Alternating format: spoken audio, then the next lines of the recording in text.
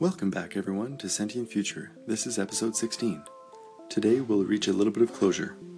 We continue our look at the third skill within the sentient worldview, interpreting our situation with emotion and intuition. Specifically, today we will touch on the final pair of opposing emotions, surprise and anticipation. Next episode we will look at combinations of two core emotions. These are called dyads. So let's talk about surprise. In its general form, we feel surprised when we sense something we did not expect. That can be through any of our 5 senses. Let's look at some examples. Many examples actually surprise multiple senses. Consider a surprise birthday party. What we see and what we hear surprise us in that situation. Or considering trying an exotic food for the first time. Our senses of smell and taste surprise us in that situation.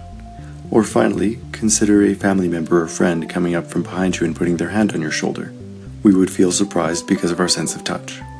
Of course, there are countless other examples out there. So how do we react when we're surprised? It depends a little bit on which senses are engaged. If your vision is engaged, your eyes open wider. If your sense of smell is engaged, your nostrils flare. If your sense of taste is engaged, you salivate. If your sense of hearing is engaged, you'll turn towards where the sound came from. A directional advantage that having 2 ears provides us. And if your sense of touch is engaged, your gross motor reflexes kick in. It's also not uncommon for our heart rate or breathing rate to increase. All of these reactions serve a purpose, whether it's to gather more information or protect ourselves while we do so, preparing our bodies for either the fight or flight response that we're about to take. Now, surprise in and of itself isn't good or bad. If loved ones surprise you with a gift or a party, that exhilaration can create a really wonderful memory.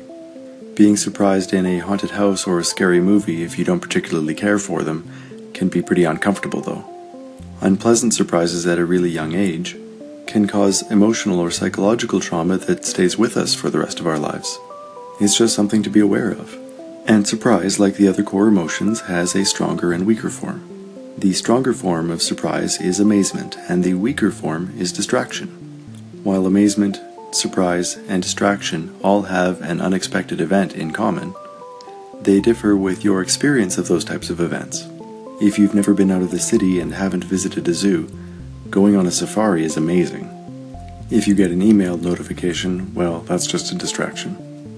Now let's talk about anticipation. Anticipation is when you expect your senses to pick up on something in particular. Here are some examples. After a long week in the office, you might really look forward to visiting the beach where you'll see the sun and the water, and hear the crashing waves and feel the sand beneath your toes. Or perhaps when you and your significant other go to your favorite restaurant and order your favorite dish. You know how it smells and tastes, and you love it so much you've been looking forward to it since last week. Like surprise, anticipation is neither good nor bad. Some benefits to anticipation include the ability to plan, or the ability to feel pleasure in advance of something you know you'll enjoy. A downside to anticipation could be knowing that something you don't want to do is coming up. Perhaps that's doing chores, and rather than just feel lousy in the moment, you might feel lousy leading up to it as well. The stronger form of anticipation is vigilance, and the weaker form is interest. For example, let's say your new puppy loves chewing up the pillows. You are trying to train him or her, and so you need to remain vigilant to make sure that you catch every single time he or she does it. Or perhaps there's a show you like watching. It's not your favorite show, but you still look forward to it. You might feel the emotion interest in that situation. So surprise and anticipation do have their uses. The feeling of surprise readies you for action very quickly.